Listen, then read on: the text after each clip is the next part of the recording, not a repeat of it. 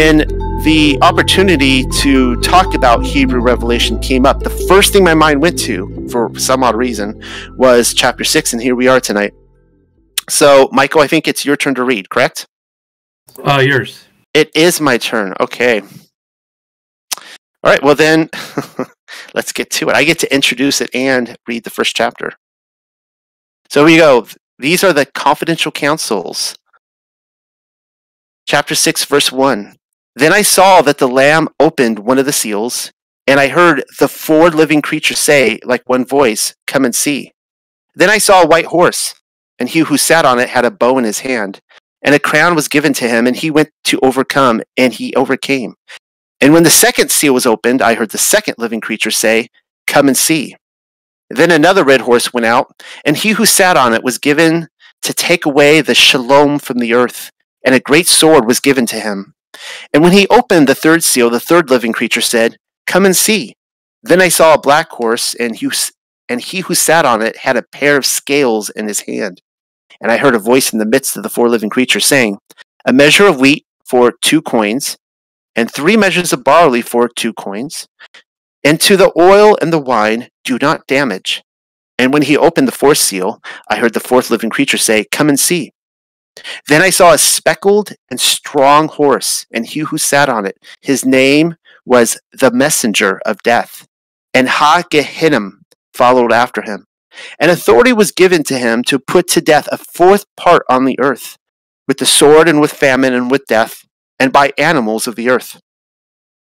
And when he opened the 5th, I saw under the temple the persons which were killed because of the set-apartness of Yahuah, and because of the testimony which they had. And they cried out with a great voice and said, "Set apart and faithful Adon, until when will you judge without avenging our blood from those who dwell on the earth?"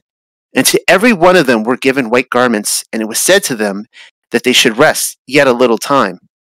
And I saw that he opened the 6th, and there was an earthquake, and the sun was black, and the moon was red like blood. And all their hosts fell down like a leaf falls from a vine, and like the withering of a fig tree. And all the mountains and hills were shaken away from their place. And the kings of the earth, and the rulers and the rich ones, and the officers and the slaves and the free ones, hid in narrow caves and holes in the ground. And they said to the mountains and to the rocks, "Fall on us, and hide us because of the appearance of him who sits on the throne, and because of the fury of the Lamb. For the day of his burning anger has come, and who is able to stand before him?" All right, over to you, Rob. Okay, I will start with the 4 horsemen here, and I got 3 slides on the 4 horsemen.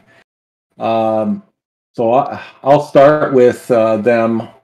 Firstly, here that it talks about a red, a speckled, and black and white horse. And what I wanted to first start with is in Zechariah. There's also another comparison with these horses. And it says in Zechariah that the red, speckled, and white patrol the earth when commanded. And we see that example in Zechariah 1, 8 through 10. And there's 4 horse chariots, which are referenced to be the 4 spirits of heaven, sent out to patrol the earth. Those who are going to the land of the north have appeased my wrath in the land of the north. And that's from Zechariah 6, 1 through 8. So that these 4 chariots, these 4 horses, spirits going throughout the earth, being sent out to those places. So I'll start with the white horse and go through these, and I'll also bring in Ezekiel too on this. So the white horse we see in the representation, it's all about symbology with what's being said. As we read many times, Yeshua always is speaking some of these things in parables, and we have to interpret them either ourselves or he'll give us the keys in doing so.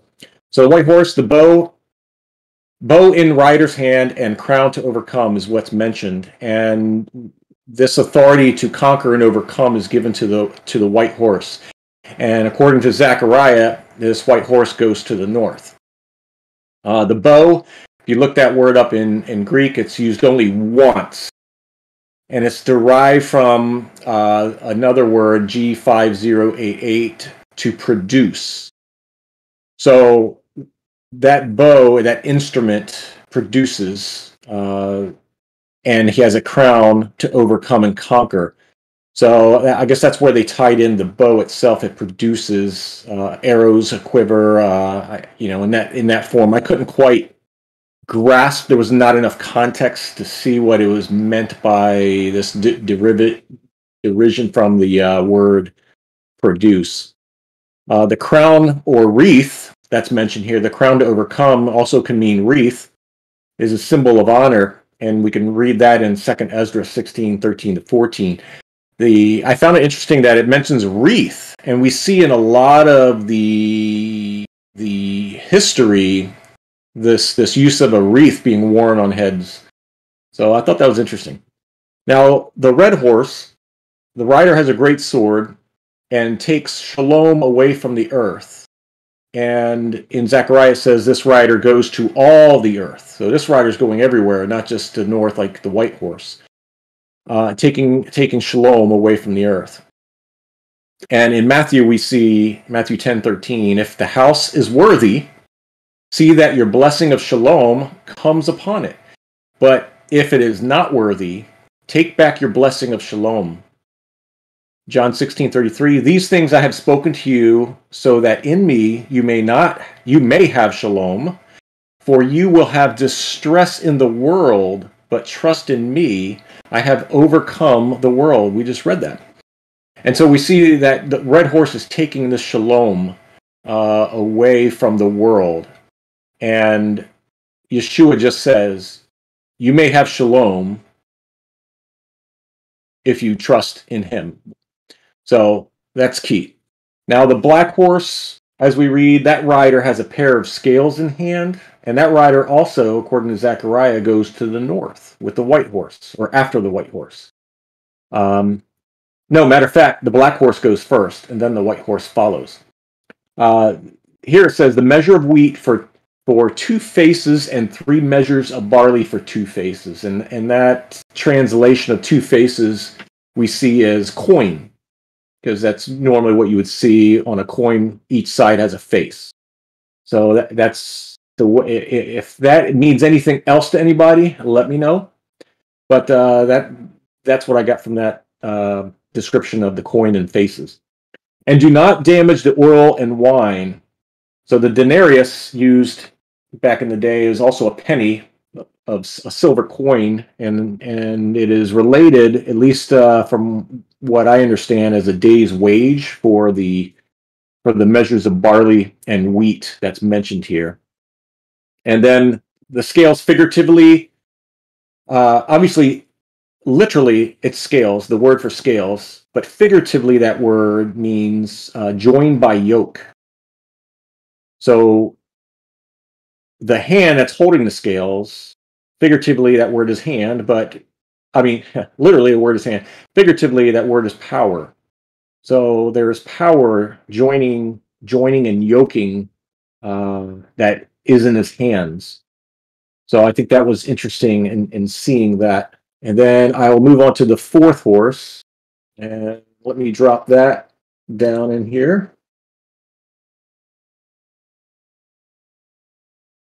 And give me a second. Okay, so now the 4th horse we see is a speckled, strong horse, and the rider's name is the messenger of death. Now that rider in Zechariah is going to the south. So we see the white and black, the black and white horse go north. The red horse goes throughout the whole earth, and then the speckled strong horse is now going to the south. And that rider is the messenger of death. So we read in here is that the valley of Hinnom followed after him to put to death 25% of the earth with sword, famine, and death by wild animals. And we see a similar in Ezekiel 5 there's a similarity that is the judgments of Israel for rejecting the Father's ordinances and not walking in his statutes, doing abominations, that sword, famine, and death comes upon them as a judgment. So I think that's very telling in tying into this particular messenger of death writing, and how Ezekiel speaks of this exact judgment of sword, famine, and death. And the reason for it is because of Israel rejecting his ordinances and his statutes, not walking in them, doing abominations. So there's four severe judgments against Jerusalem that I just mentioned, and that's in Ezekiel 5, but also in Ezekiel 14, 12 through 23. And the famine on human and animal life, vicious animals destroying, the sword and plagues will come and eliminate man and animals. So we see in Ezekiel 14, it gives more detail, specifically what that is. They will not be able to save their family, only themselves, due to their righteousness. So in this particular part in Ezekiel, it's mentioning that the families of the righteous are not going to be saved. It's only the true righteous that will be saved. The rest they just will not make it. Survivors coming out, both son and daughter. So at this judgment, at this time of this time that's mentioned in Ezekiel, it's talking about survivors that do come out, both sons and daughters. They are going to come out to you, and then they will comfort you when you see their conduct and actions. So those will be comforted in seeing their conduct and actions. What does that mean? Their conduct and actions. It's very telling. See, a lot. It's based on our actions, their actions, the humility, the love, and producing the fruit and walking in them. There's so much tied to righteousness and our actions if they're genuine and true. Let me finish it off with, for you will know that I have not done without reason whatever I did to it, declares Adonai Yahuah. So at the end, after all this destruction, after all the judgment that's being put out and put upon all, it's not until the end is when we will see what he did and why. So that's pretty powerful and scary, because the majority of people don't know. They live in the fear when these judgments will come upon them all. So that's the scary part. And I got one more for the four horsemen, and that is, all right, give me a second so I can drop it. All right, this one here is regarding the fourth horse. And this is on Jeremiah. In the book of Jeremiah, he speaks of this fourth horse also. They're mentioned. And specifically on this horse, it says, Yahuah's heart will not be with his people. They've forsaken him. They did not repent of their ways. Here we go. Yah is tired of relenting and holding off and waiting, and they just would not repent of their ways. So he brings death, sword, famine, and captivity. So once again, judgments upon his people. And we see this tied directly into very, very similar to Revelation as we're reading here. And then there's four dooms declared in Jeremiah: sword to kill, dogs to drag away, birds of the sky to devour and destroy, and animals of the earth to devour and destroy. And we see all of these tied in, just more detail regarding to what we just read on the four horsemen, and especially regarding the messenger of death on that horse. So with the four horsemen, I'm going to stop there, and I'll pass it over to Michael and until we circle back around. Michael? Yes, sir. Sounds good. I'm going to take a different take on these horsemen, and it's Yah's timing, because Cher is in the house. And about a year or so ago, a little bit under a year, we were all at Passover at Noel's house. And I remember talking to Cher about the Mazaroth in the sky. So I'm not saying this is 100% correct, but I'm going to link these 4 horsemen to possibly that. And a little shout out to our Discord page of the Maseroth. Please go dust that off. It's lonely, and there's some good stuff in there. But okay, so now that I've set that, let's see. So, and actually, this is going to be first too. I'm going to be dropping pictures, so you guys are in for a treat here. So, let's see. The first of 7 seals. So, and I saw and behold a white horse, and he that sat on him had a bow, and a crown was given unto him, and he went forth conquering and to conquer. And let me just drop in Sagittarius. So, is this possible that it's a white bow, the archer? You know, there it is. The next one is second beast, and there went on another horse, and that was red, and the power was given to him that sat thereon to take peace from the earth, and that they should kill one another, and there was given unto him a great sword. So my next thing would be, is it possible it's Orion? See, it's the great and mighty hunter of the sky. You know, third horse, I heard a third beast say, come and see, and I beheld, and lo, a black horse, and he that sat on him had a pair of balances in his hand. Which one has the balances? I'm only going to do 4, so I'm not going through every one. But maybe it's Libra. You know, Libra is known as the scales in this constellations. And then finally, the fourth horse. Let's see, which one do I have here? And I looked, and behold, a pale horse, and his name that sat on him was Death, and Hell followed with him, and power was given unto them over the 4th part of the earth, to kill with sword, and with hunger, and with death, and with the beasts of the earth. And finally, I'll just stop here. Could it be the Pegasus constellation of the white horse? I don't know if these are true or not, but I was looking for a different take on it, and I thought that was interesting, that these seals could just possibly be the Maseroth in the heavens. So that's what I got for there. I'll stop that, because I ran into some issues with the 5th seal and linking it to a constellation. Number 2, I'm going to read both. So let's do that. The Greek. And I saw and behold a white horse, and he that sat on him had a bow, and a crown was given unto him. And he went forth conquering and to conquer. And in the Hebrew, then I saw a white horse, and he who sat on it had a bow in his hand, and a crown was given to him, and he went to overcome, and he overcame. And just point out the differences, you know, conquering and to conquer, and he overcame. I want to, you know, make note that conquer was omitted from the Codex Sinaiticus. So it's very possible that the Hebrew was more correct if it was part of the original text. Maybe it's always been overcome, and the later Greek wrote in conquer. I don't think this is Yeshua. So a lot of people will link him to this one. And the reason is because Yeshua in Revelation, or Confidential Counsels 19:12, has many crowns, not just one, and does not carry a bow, Revelation 19:15.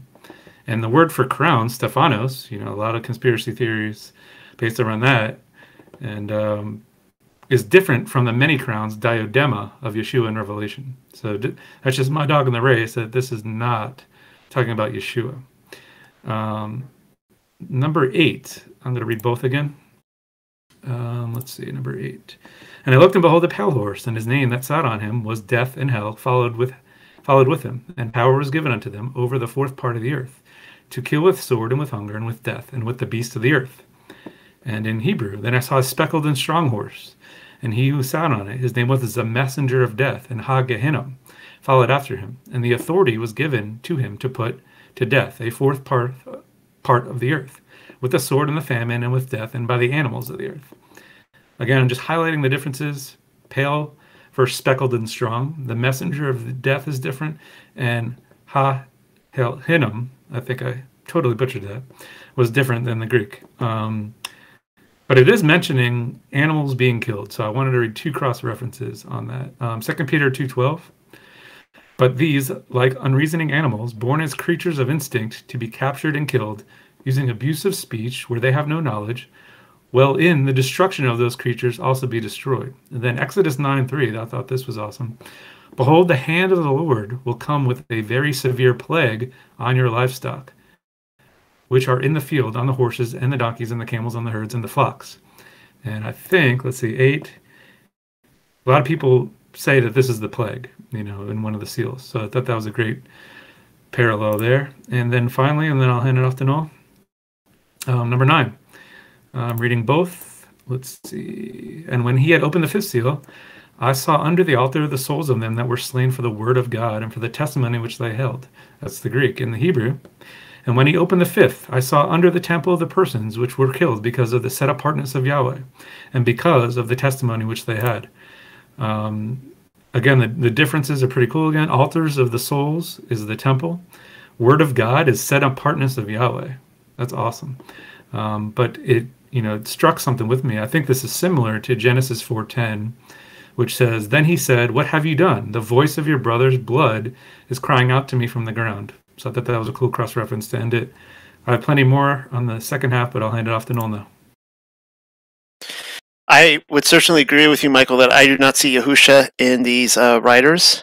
And I'm curious on the Zodiac, because that's the first that I have thought about that. And that is truly fascinating, especially with the idea of the sword coming out of Yahusha's mouth, the lightning, from the east, all those kind of things going on, a lot of stuff in the sky. Maybe you can just answer this as a yes or no. Did you see those in order within the Zodiac, or are they kind of out of order? Those were in order. Oh, They were. The Zodiac. That I think they might have been out of order. Okay, so it wasn't like one hitting in the next and the next. Okay, I was just kind of curious. Yeah. Yep. Okay, all right. Well, I'm really excited to be talking about this chapter tonight, particularly after my talk on Thursday when I talked about the year 66 to 70 AD and the generation that Yahusha talked about in Matthew 24, which I personally feel like I made a very good case that everything that was leading up to Yahusha's glorious appearing was going to happen in that generation, that he was indeed coming back for his disciples, as time and time and time again he promised that he would come back for them and not somebody else. The language is very specific. I'm coming back for you, right? Some of you will not taste death before all these things happen. So what I'm going to do tonight is look at Matthew 24. We're going to revisit that, and I'm going to show you. I actually came upon this discovery a couple of years ago now, and it was kind of by accident. I don't know why I did it. I didn't read anybody else who did this. I was going through this chapter, and I was finding it a little confusing and going like, what does this all mean? And then for whatever reason, I just picked up Matthew 24 and I started sliding the verses over on top of each other, and it fit like a glove. I mean, I was like, oh my, like in order, perfect order, they fit. All right. So first we're going to look at Revelation chapter 6, verses 1 through 2. Now keep in mind, all of these seals are leading up to the final appearing of Yahusha, right? And Matthew 24 has the same thing. Everything is leading up to his appearing. And he always says that all these things will happen in this generation, and some of you will not taste death. Now, I need to put out there, because the first skepticism everyone says is, really, no, you think you think all these people died, and all these animals and the sea and all this stuff, and the stars fell. Oh, I wasn't there. I wasn't there in the first century. All I know is what Scripture is pointing to. All right. So the first thing we see in Revelation 6, verses 1 through 2, is the first rider, and let me pull this up here in the Hebrew, and it says, "Then I saw the Lamb open one of the seals, and I heard the 4 living creatures say, like one voice, 'Come and see.' And then I saw a white horse, and he who sat on it had a bow in his hand, and a crown was given to him, and he went to overcome, and he overcame." So we're going to look at, let's rely on BibleBot tonight, and hopefully BibleBot does not let me down. Usually she does not. Matthew 24, verses 3 through 5. "And he sat on the Mount of Olives. The taught ones came to him separately, saying, 'Say to us, when shall this be, and what is the sign of your coming and of the end of the age?' And he said to them, 'Take heed that no one leads you astray. For many shall come in my name, saying, I am the Messiah, and they shall lead you away.'" All right? So now you guys are going to say, well, this might not sell you right away, but you're going to see that they overlay each other really well. The first seal, I believe, is religious deception. And The first rider, the rider with the bow, he is a deceiver. In fact, many commentators say that this is the Antichrist. All right. Now, that's more up for debate. I've seen within the Torah community, and they will debate this. But he's going out to conquer people, and he's going out to deceive people. And I'm of the opinion that there was a very big deceiver which showed up within the 40-year span between Yahusha's resurrection and the temple being destroyed, who went and deceived many people. And we see this in the language used within Revelation, James, Peter, so on and so forth. We're talking about this Balaam character, this Jezebel going through the camps, right? Pulling out many people, deceiving them. All right, so that's the first. The next seal is that of war. Revelation 6:4. Now I'm going to be reading from I'll read from the Hebrew here. Then another red horse went out, and he who sat on it was given to take away the shalom from the earth, and a great sword was given to him. All right, so now let's read the exact next verse in Matthew 24, which is, so we're going from spiritual religious deception to war. And you shall begin to hear of fightings and reports of fightings. See that you are not troubled, for these have to take place, but the end is not yet. All right, that's the second seal, is war. The next one we see is the third seal is famine. All right, so let me read from, I got to pull up all these different screens, guys. All right, verses 5 through 8. And when he opened the third seal, the third living creature said, "Come and see." Then I saw a black horse, and he who sat on it had a pair of scales in his hands. And I heard a voice in the midst of the four living creatures saying, "A measure of wheat for 2 coins, and 3 measures of barley for 2 coins, and the oil and the wine do not damage." All right, so that's the third seal. So let's turn to the next verse in Matthew. It's amazing. They fit it right over each other like a glove. Matthew 24, verse 7, which says, "For nation shall rise against nation, and reign against reign, and there shall be scarcities of food, and deadly diseases, and earthquakes in places."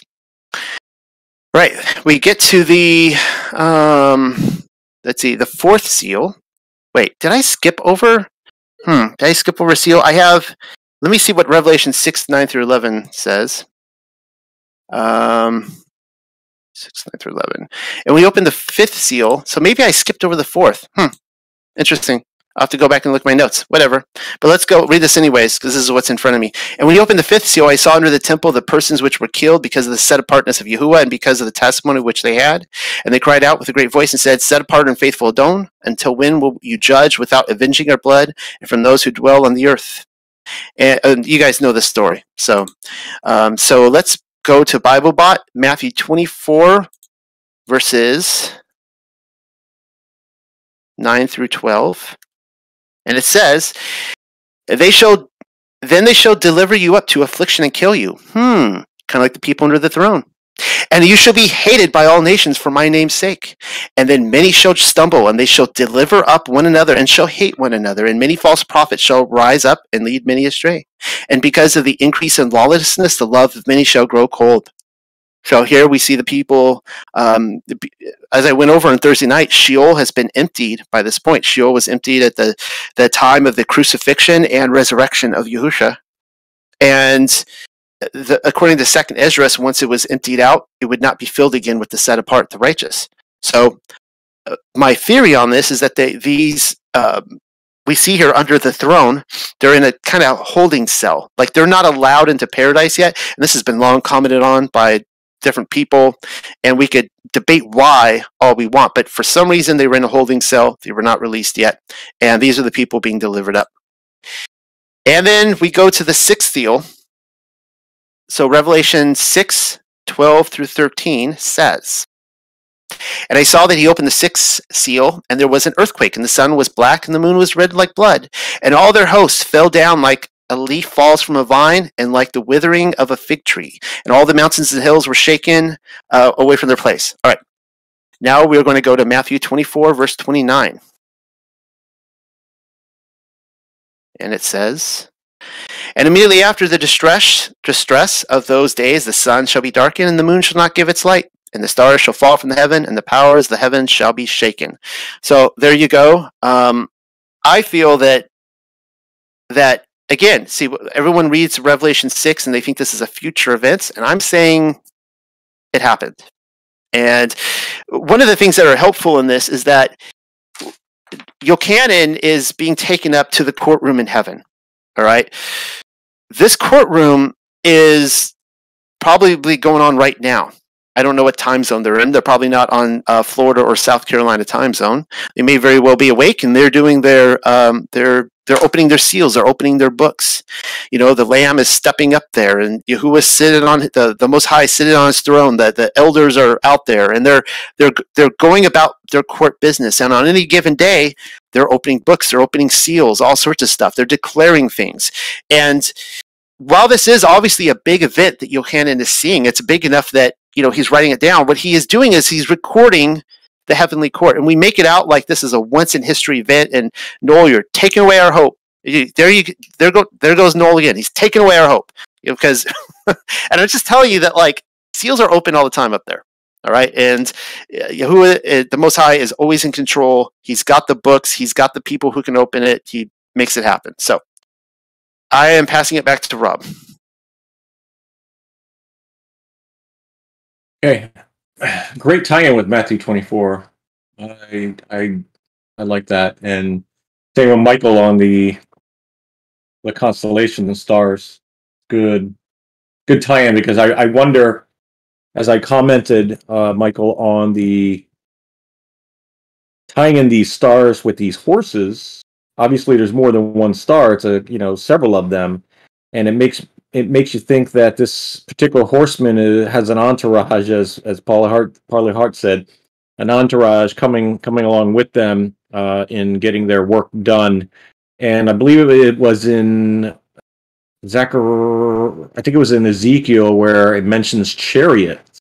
So obviously a chariot is, it can be pulled by one horse, but usually there's multiple in that sense. So that could be referencing that is, it's representing more than one horse. So I thought that was great stuff to share. Now I'm going to talk on the fifth and sixth seal overview, and what I have is regarding the souls under the throne, under the temple. These are the set apart ones who were killed for their testimony, as in tablets of testimony, or ark of testimony, or tabernacle of testimony. That word is the same word used when you are referencing the tablets of testimony, the ark, and the tabernacle of testimony. So they were killed for their testimony. And when you review the context used in the tablet of, ark of, and tabernacle of, it's always referencing the instructions, the words written of obedience. So once again, they were killed for their testimony. They were walking out the truth, their faith, and the set apart ones were killed for that. We also see that these souls under the temple were wearing white robes, or robes of light. That word there also does mention light in G3022. For he has clothed me with garments of salvation. He has wrapped me with a robe of righteousness. And that is in Isaiah 61:10. So we know these robes are of righteousness. We've read that many times on these white robes and the representation of righteousness, garments of salvation. So they're all representative of that clean pureness and righteousness that these souls under the temple are wearing. And as Noel referenced, that these saints are there, up there under the temple, as Sheol has been released, etc. And then the sixth seal, we see here a great earthquake and multiple things happening when this seal is opened. The sun became black, and a third of it darkened. And what I wanted to point out in Revelation 8:12, it mentions a very similar event, which can be taken as the same event, just another spin on it. And that's where it gives a detail that it wasn't just black, but it was a third of it darkened. And then in Joel chapter 3 and chapter 2, multiple places, as referenced here, 3, 14 and 15, 2, 10 and 31, his vision, what he saw was the sun and moon have become dark, and the stars have lost their brightness. Very interesting. Then the next part, during this great earthquake, it mentions the moon becomes as blood. And then also in chapter 8, verse 12, we see that 1/3 of the moon is darkened. And then in Ezekiel, he references a very similar event. And in that verse, it says, 32:7, and when I extinguish you, I will cover the heavens and darken their stars. I will cover the sun with a cloud, and the moon will not give its light. Says the word of Yahuah for the coming judgment on Mitzrayim. So once again, it's referencing to judgment. Now the stars, same way, chapter 8, verse 12, and chapter 12, verse 4. 1/3 of them fell to the earth, like leaves fall from a vine. Isaiah 34:4 reference. And all the heavenly lights will wear away, and the sky will be rolled up like a scroll, and its lights will also wither away as a leaf withers from the vine, or as one withers from the fig tree. So we see these tie-ins and references with Isaiah talking about this type of event, similar fashion of the stars falling and withering away, falling down. And then lastly, the heavens are separated, and we see that in Isaiah 34:4, with the scroll being rolled up. Every mountain and island from out of its places will be shaken and or moved, and the people hide in anger of the land. So that's my overview and tie-ins with the other visions that are spoken about out there. So Michael, I will pass it over to you for further. All right. I just have 4 comments left on this Confidential Counsels, Chapter 6. I'm going to be speaking on 2 of these 4. I'm going to be speaking on, I want to show that there's possible 2 separate events, and it might help Noel with his studies within this chapter. So I'm going to read number 12 first in the Hebrew. And I saw that he opened the 6, and there was an earthquake, and the sun was black, and the moon was red like blood. This reminds me of Joel 2:30-31. I will display wonders in the sky and on the earth, blood, fire, columns of smoke. The sun will be turned into darkness and the moon into blood before the great and awesome day of the Lord comes. Just want to highlight blood moon. Acts 2:19-20. And I will display wonders in the sky above and signs on the earth, blood, fire, and vapor of smoke. The sun will be turned into darkness and the moon into blood. Again, blood moon. Noel already read it, but Matthew 24:29. But immediately after the tribulation of those days, the sun will be darkened, and the moon will not give its light, and the stars will fall from heaven. That's after the trib. Is that a blood moon? I don't think so. I'm trying to say that something happens before the tribulation ends, at his coming, quote unquote. When, if you're post-mill, you would say that, after the tribulation, can't you just see it? It's right there in Matthew 24. But these other 2 passages are saying there's blood moon before that. So that's just my first example of it. There's possibly two events there. The second one would be number 15. I'm going to read the Hebrew. Let's see. And the kings of the earth and the rulers and the rich ones and the officers and the slaves and the free ones hid in narrow caves and holes in the ground.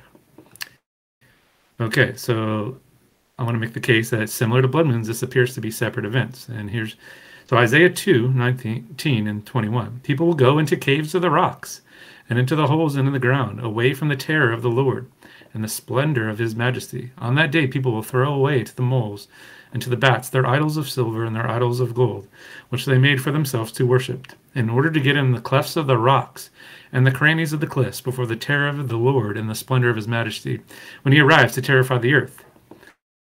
Okay, so that seems like a parallel, right? They're hiding in the caves of the rocks. So then we go Revelation 17:14. This is supposedly at his coming, These will wage war against the Lamb, and the Lamb will overcome them, because he is the Lord of Lords and the King of Kings. And those who are with him are called the chosen and faithful. I thought they're scared and hiding in the rocks, in the caves. How are they waiting for his return and ready to fight him? That's two separate events. It appears he comes like a thief in the night at the beginning, like he tells most of his disciples. And that's where they go hide in the caves. They were caught, unsuspecting. And then you read on later in Revelation, they're waiting for him to wage war against him at his coming, quote unquote. So those are two examples of possibly two separate events. I'll just go back to some regular notes here. Number 13, I'm going to read both. And the stars of heaven fell unto earth, even as a fig tree casteth her ultimate untimely figs, which she is shaken of a mighty wind. And in the Hebrew, and all their hosts fell down like a leaf falls from a vine, and like the withering of a fig tree.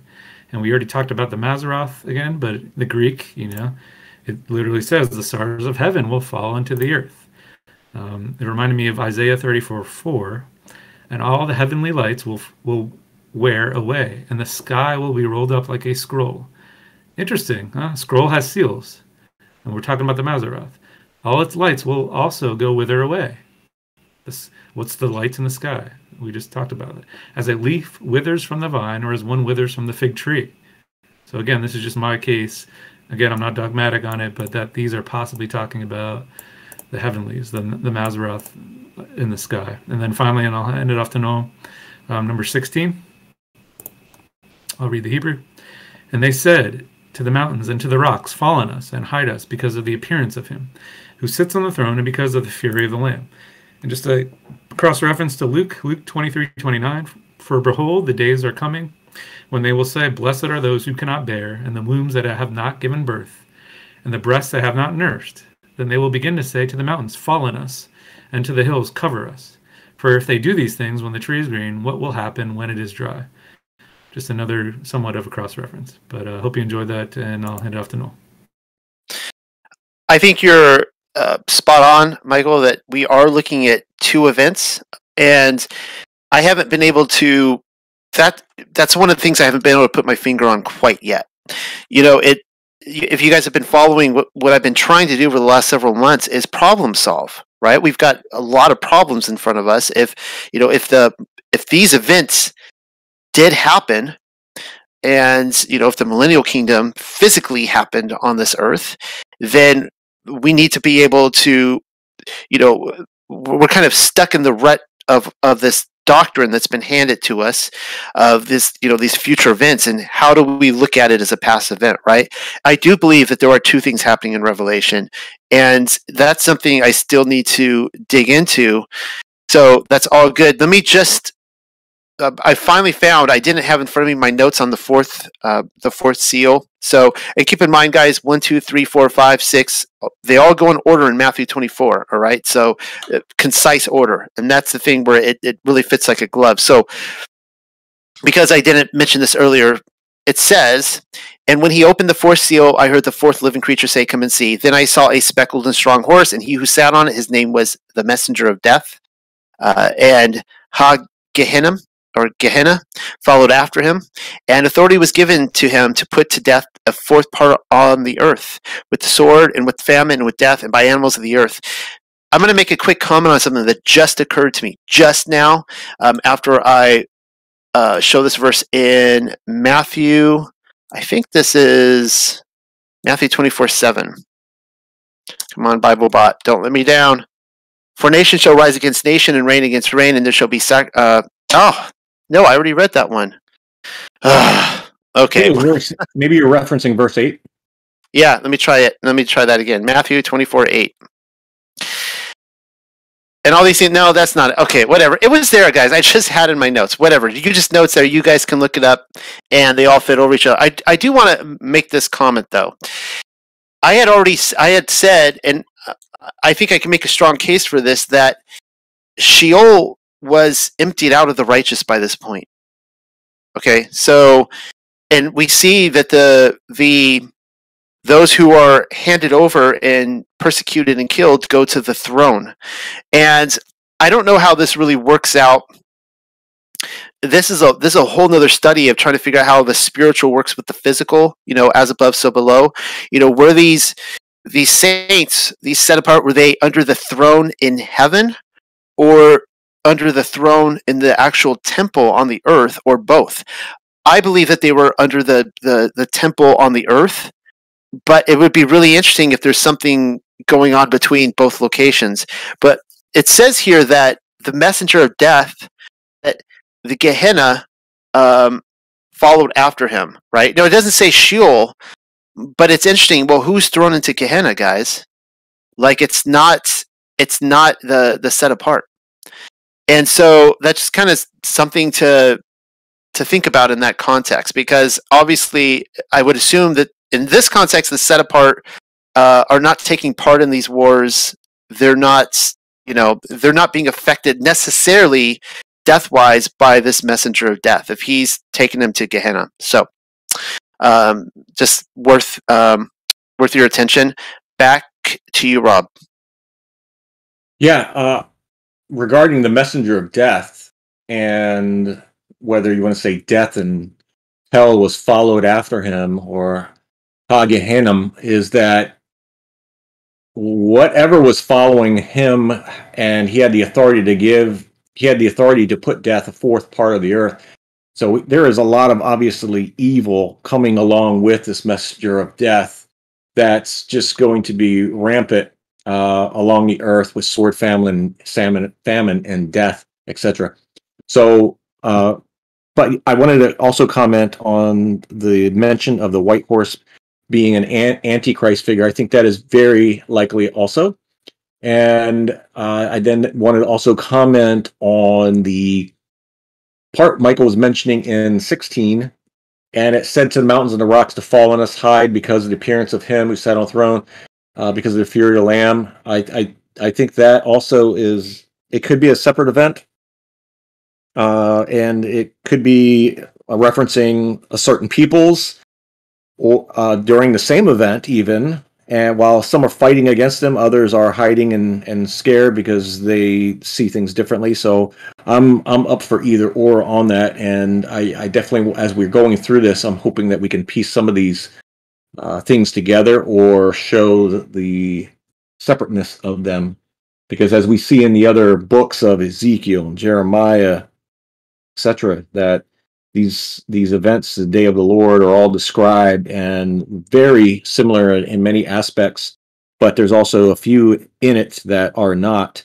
And it makes me wonder if some of these prophets, speaking of these judgments that come out or come forth, are mini resets. So that when one prophet's speaking of a specific event, that it happens at certain points in time, there's these events of some sort, some kind of famine, judgment, etc., on Yah's people, and somewhat of a reset, so to speak.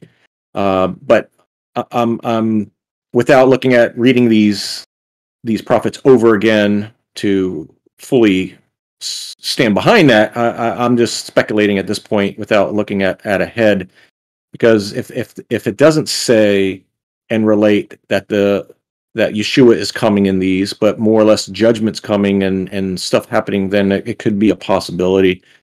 And with that possibility, we have these judgments happening to where there could be another reset, so to speak, at that time.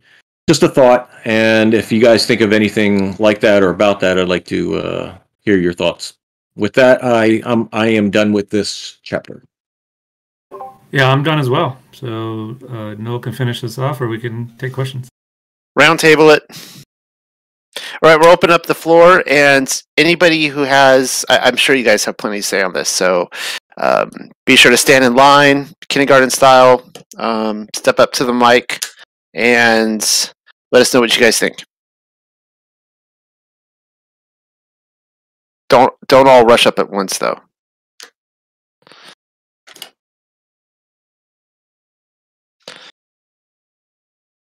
You know I have something to say, but I was going to wait. Step on up. You got the mic. Okay, so you mentioned about like an antichrist type figure, and the first thing that came to mind for me was Bar Kokhba. So he was the leader that led the a revolt. I think it's considered the longest revolt in the history of the Roman Empire, and he led a revolt and declared independence from the Roman Empire, and held on for 3.5 years, which kind of sound interesting, the number 3.5 years.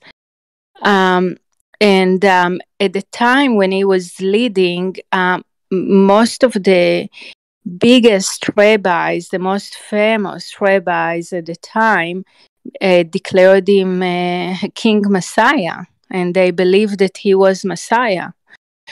And then, everything fell apart. So he came to my mind. Do you know who I'm talking about, Noel? Yeah, you're talking about the Bar Kokhba revolt, correct? Yes. So did you know that he was considered the Messiah at the time? So that happened. It's interesting you bring that up, because now we're going to get a little wacky on the timeline, because that happened in the 2nd century. I think it was 132 AD in the whereabouts. I actually had to quickly look that up just to make sure I had the right date. Is that what you're thinking about? Yes, because that's the only person that came to my mind from like someone that was considered and declared King Messiah during the Roman Empire. So I actually saw an interesting old text that that was let me see here. I'm just looking this up real quick. Oh, Hadrian, Emperor Hadrian. I think it was it was Emperor Hadrian who went up against that. Now there was an interesting document that I saw that talked about how Hadrian destroyed the temple. And you're like, well, wait a second, that's really weird, because I thought it happened under, was it the Flavians? 70 years earlier or something like that. And now Hadrian did some interesting things on Fort Antonia. I don't believe the Temple Mount is where Solomon. If we're going by the actual land of Israel here, that's clearly a Roman fort to me. And Hadrian apparently did some stuff there. But I have wondered, and this is just against speculation, and I think it's worth looking in, were those two wars the same event? I think it's worth considering and looking in. Yeah, and I also read that he's the one that did the final destruction, because they were so pissed off, because, they never had such a revolt that held for 3.5 years from a relatively very small nation, But he was, when you read about Bar Kokhba, it's a very interesting story. He was a ruthless leader, and then really, like, the most famous rabbis believed in him. And then after all was said and done, and basically he's considered to bring the most horrible devastation on the nation of Israel is Bar Kokhba, because of his revolt, Adrian was ruthless once they defeated the Bar Kokhba. But anyway, so years and years later, the rabbis, this is just my speculation, okay? The rabbis were trying to recover from their embarrassment, okay, because they impressed him. So then they started coming up with all kind of excuses, and finally, sometimes in the Middle Ages, they started coming up with a theory that the Old Testament was talking about two different messiahs: Messiah ben Joseph, Messiah ben Yosef, and Messiah ben David, and that Bar Kokhba was Messiah ben Yosef. So I don't even know if you've ever heard about this, Noel, but this is so interesting. And up to today, all the Orthodox rabbis are talking about two messiahs, and which actually kind of like fall in line with two coming of the, like, in a way they accepted the fact that there is a two coming of a messiah, but they were saying it's two different messiahs. That's really interesting. So do they still hold to Kokba as a potential messiah, or is he done with now? He is done. No, they claim that because they were trying to save their faces, they claim that he was indeed a messiah, but he was the Messiah ben Joseph, okay, and ben Yosef. Joseph, from the 12 tribes. So now, here's what I think, and this is not a "Thus saith the Lord." This is a "Thus thinketh Noel."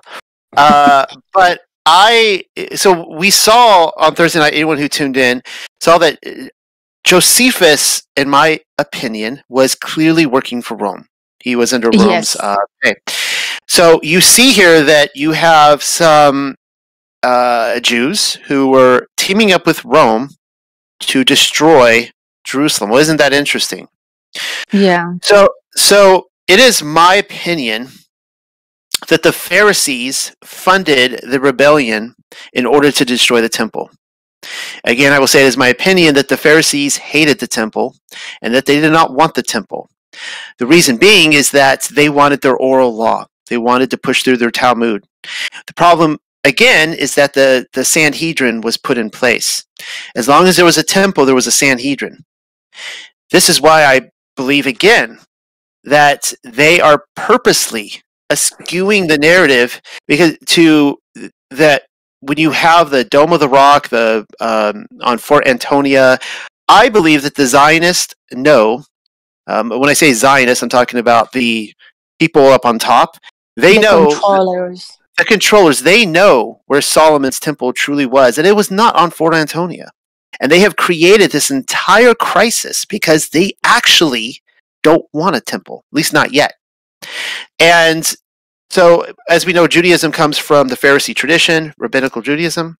And so I have read enough evidence for me to speculate and perhaps conclude, at least until I could be proven wrong, that the Pharisees were actually funding a war to destroy. I mean, this is how evil this whole thing was, but actually destroy the temple, because then they actually got control from the Sanhedrin. The Sanhedrin don't hold the control anymore.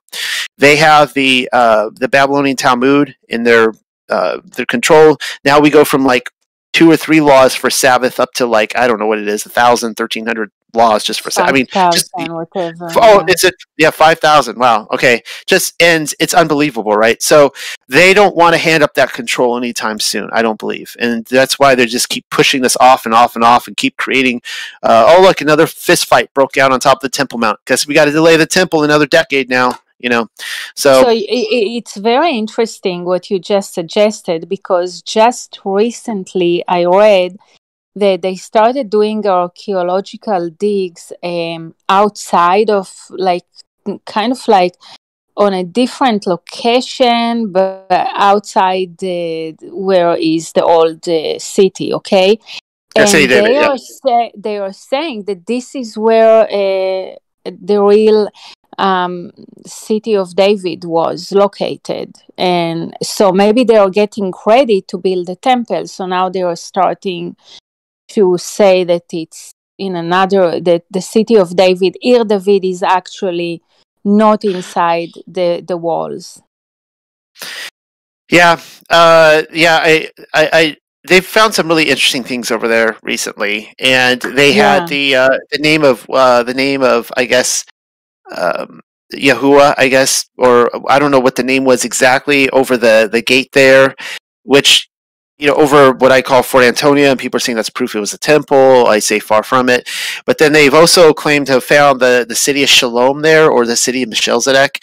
It is a pretty cool little temple they found there. I guess the inner biblical nerd in me got excited about that, even though I'm highly questioning whether this is the Holy Land. But I thought that's pretty cool. So Yeah, but I definitely do not believe that Fort Antonia was the location of the temple. I think it was very close to Fort Antonia, as the First Maccabees documents that it looked down upon it, and that there was a bridge going down to it.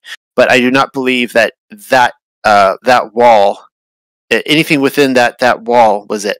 So that's just my personal opinion. And I think that you might be right, because now they are starting to discover things in different locations. Well, think about this. Okay, the 1967 war. I don't remember the guy leading the Israeli army. I have a whole article on it. I talk about him. What was the first thing they did when they came into Jerusalem on the first day?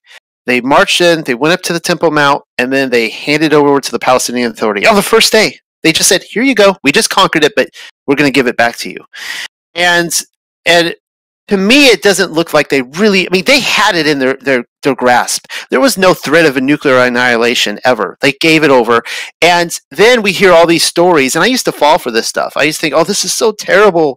And the Palestinians, you hear these quotes about how they're digging down there and they're destroying it. And there's like this whole this garbage heap where they're throwing out Second Era, or Second Temple era artifacts out there. And I'm just like, if really am I to believe that Rome, the Roman Catholic Church, which I believe is running the world, I believe that yes, I agree with you. Zionism is a pet project of Rome, just as Islam is, and the Roman Catholic Church could go in there and say, Palestinians, please don't destroy our Second Temple era, artifacts. Those belong in a museum. Like they have full control over this, and I just don't accept that whole narrative. Everything that's happening over there, I don't accept it. I just think that it's all for show. So, does anybody else? If you had anything else, but does anyone else have any thoughts on what we've gone over tonight, Revelation 6? I don't want to hog the roundtable discussion. My apologies. I do. Not so much a question, or more like a historical background, because it's like, okay, this maybe is, I'll say it, my ignorance or lack of knowledge. But once again, who is John? Because I think people like myself sometimes confuse the John that we're referring to as the author of these books in the New Testament is sometimes maybe John the Baptist, but it's not. It's John, who is one of the 12 apostles. And could you speak to that? Because sometimes we have these different names, like even in the regular Bible, James known as, this, they've had two names or so. So could you clarify to us who is John? Yochanan, or John would be Yochanan, and he's one of the sons of Tunda. And the John the Baptist, or Yochanan the baptizer, was beheaded for partly for criticizing Herod taking his brother's wife while his brother still lived. And then it's one of the only two birthdays recorded in Scripture, to my knowledge, where heads will roll on a birthday in the Bible. And the other one belongs to Pharaoh beheading the chief baker, or I guess hanging the chief baker. But John the Baptist lost his head during Yahushua's ministry. So yes, we are talking about one of the 12, the same author who wrote the Gospel of John, as well as 1st, 2nd, and 3rd John.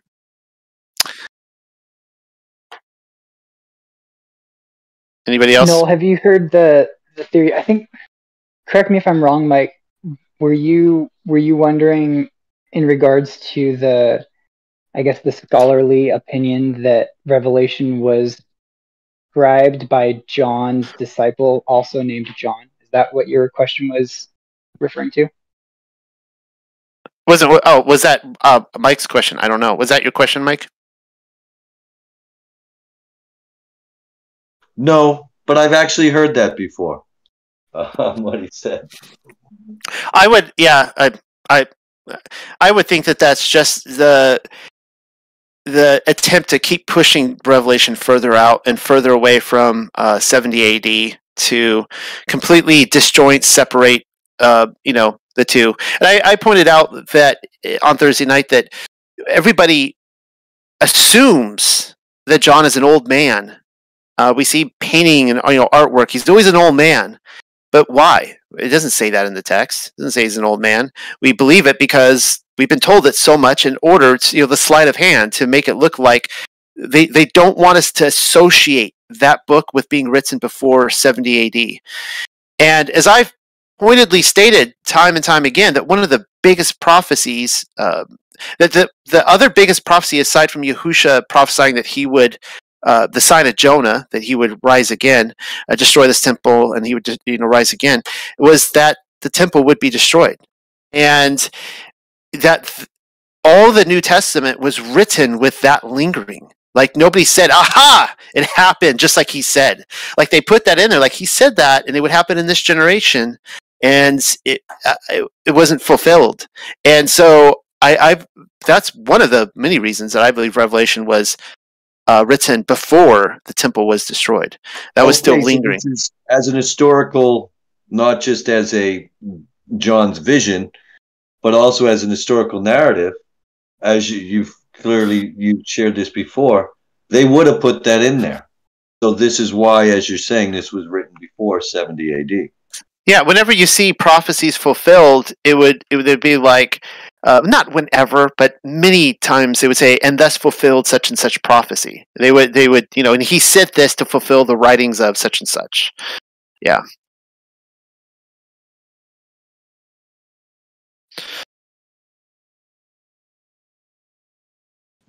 I've got a question. You guys are talking about the Pharisees, and I've often wondered. I just never looked it up. The Levitical priesthood or the Kohen, did they? Is it like evolve into the Pharisees, or how the Sanhedrin, or how did it go from the Levitical to what was in the Messiah's time? Robert, Michael, you guys want to answer that?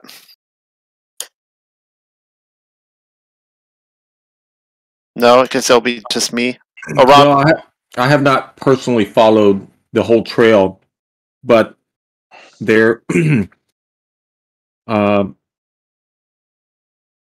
can't recall if there was any type of hijacking on it, or what specific, if there was any bloodline that trailed that to either. So I can't speak to that. It's not something I studied regarding the Pharisees. Okay, here's my understanding is that the Pharisees were not the dominant power of Yahusha's ministry. The Sanhedrin still were. Now, this would be a whole different study, and I don't have the notes in front of me, so I don't feel comfortable talking about this too much. But the temple controllers were not, I don't believe, the Yahudim. And the switcheroo happens with the Maccabean revolt, and again, that's a whole different discussion. But Yahusha is calling them multiple times the sons of Hasatan. Now, I know that people will say, "Oh, it's kind of like figurative, like you're either like the seed of Yah, or the seed of Satan," which is true to a degree. But I kind of really speculate that these were literally, there was a switcheroo that happened, and those were not the Yahudim. And this is some of what we hear in Revelation. When Yahusha's writing this and saying those who say they are of the Jews, but they're actually the synagogue or the congregation of Hasatan, they're the ones going to be handing you over. Well, who were the people handing them over? The temple controllers. People were afraid to come out about Messiah, that Yahusha was Messiah, because they wanted to stay in the temple with the controllers. We saw that with the parents of the blind person. We saw that with Nicodemus and others. They were all afraid to come out. And from my perspective, I'm going like, why? Like, I mean, I would want to be kicked out and be in the good company of Yahushua and his disciples. But so the Sanhedrin were still in control, and this goes back. Now, keep in mind who's in control today. Well, rabbinical Judaism, right? And rabbinical, you could look this up on Wikipedia. Rabbinical Judaism finds its roots in the Pharisees. The Talmud comes out of the oral tradition, and one of the ways they will say that the oral tradition goes all the way back to Moshe, that Moses and Yahushua or Joshua, they were given a written law that was for the people and an oral law that was for their kind of their mystery schools for the the elite to be passed down. The problem I have with that is that you get into right in the times leading up to the Babylonian captivity, and you see that the Torah was completely lost. And you're like, well, wait a second. If they were so negligent with the written law that they actually lost it and they didn't even have it anymore in their possession, and you had to, have people going digging it up out of the ground, and then finally you get to Ezra, and he's like supernaturally transcribing it from the Most High, all the scripture, because it was all gone.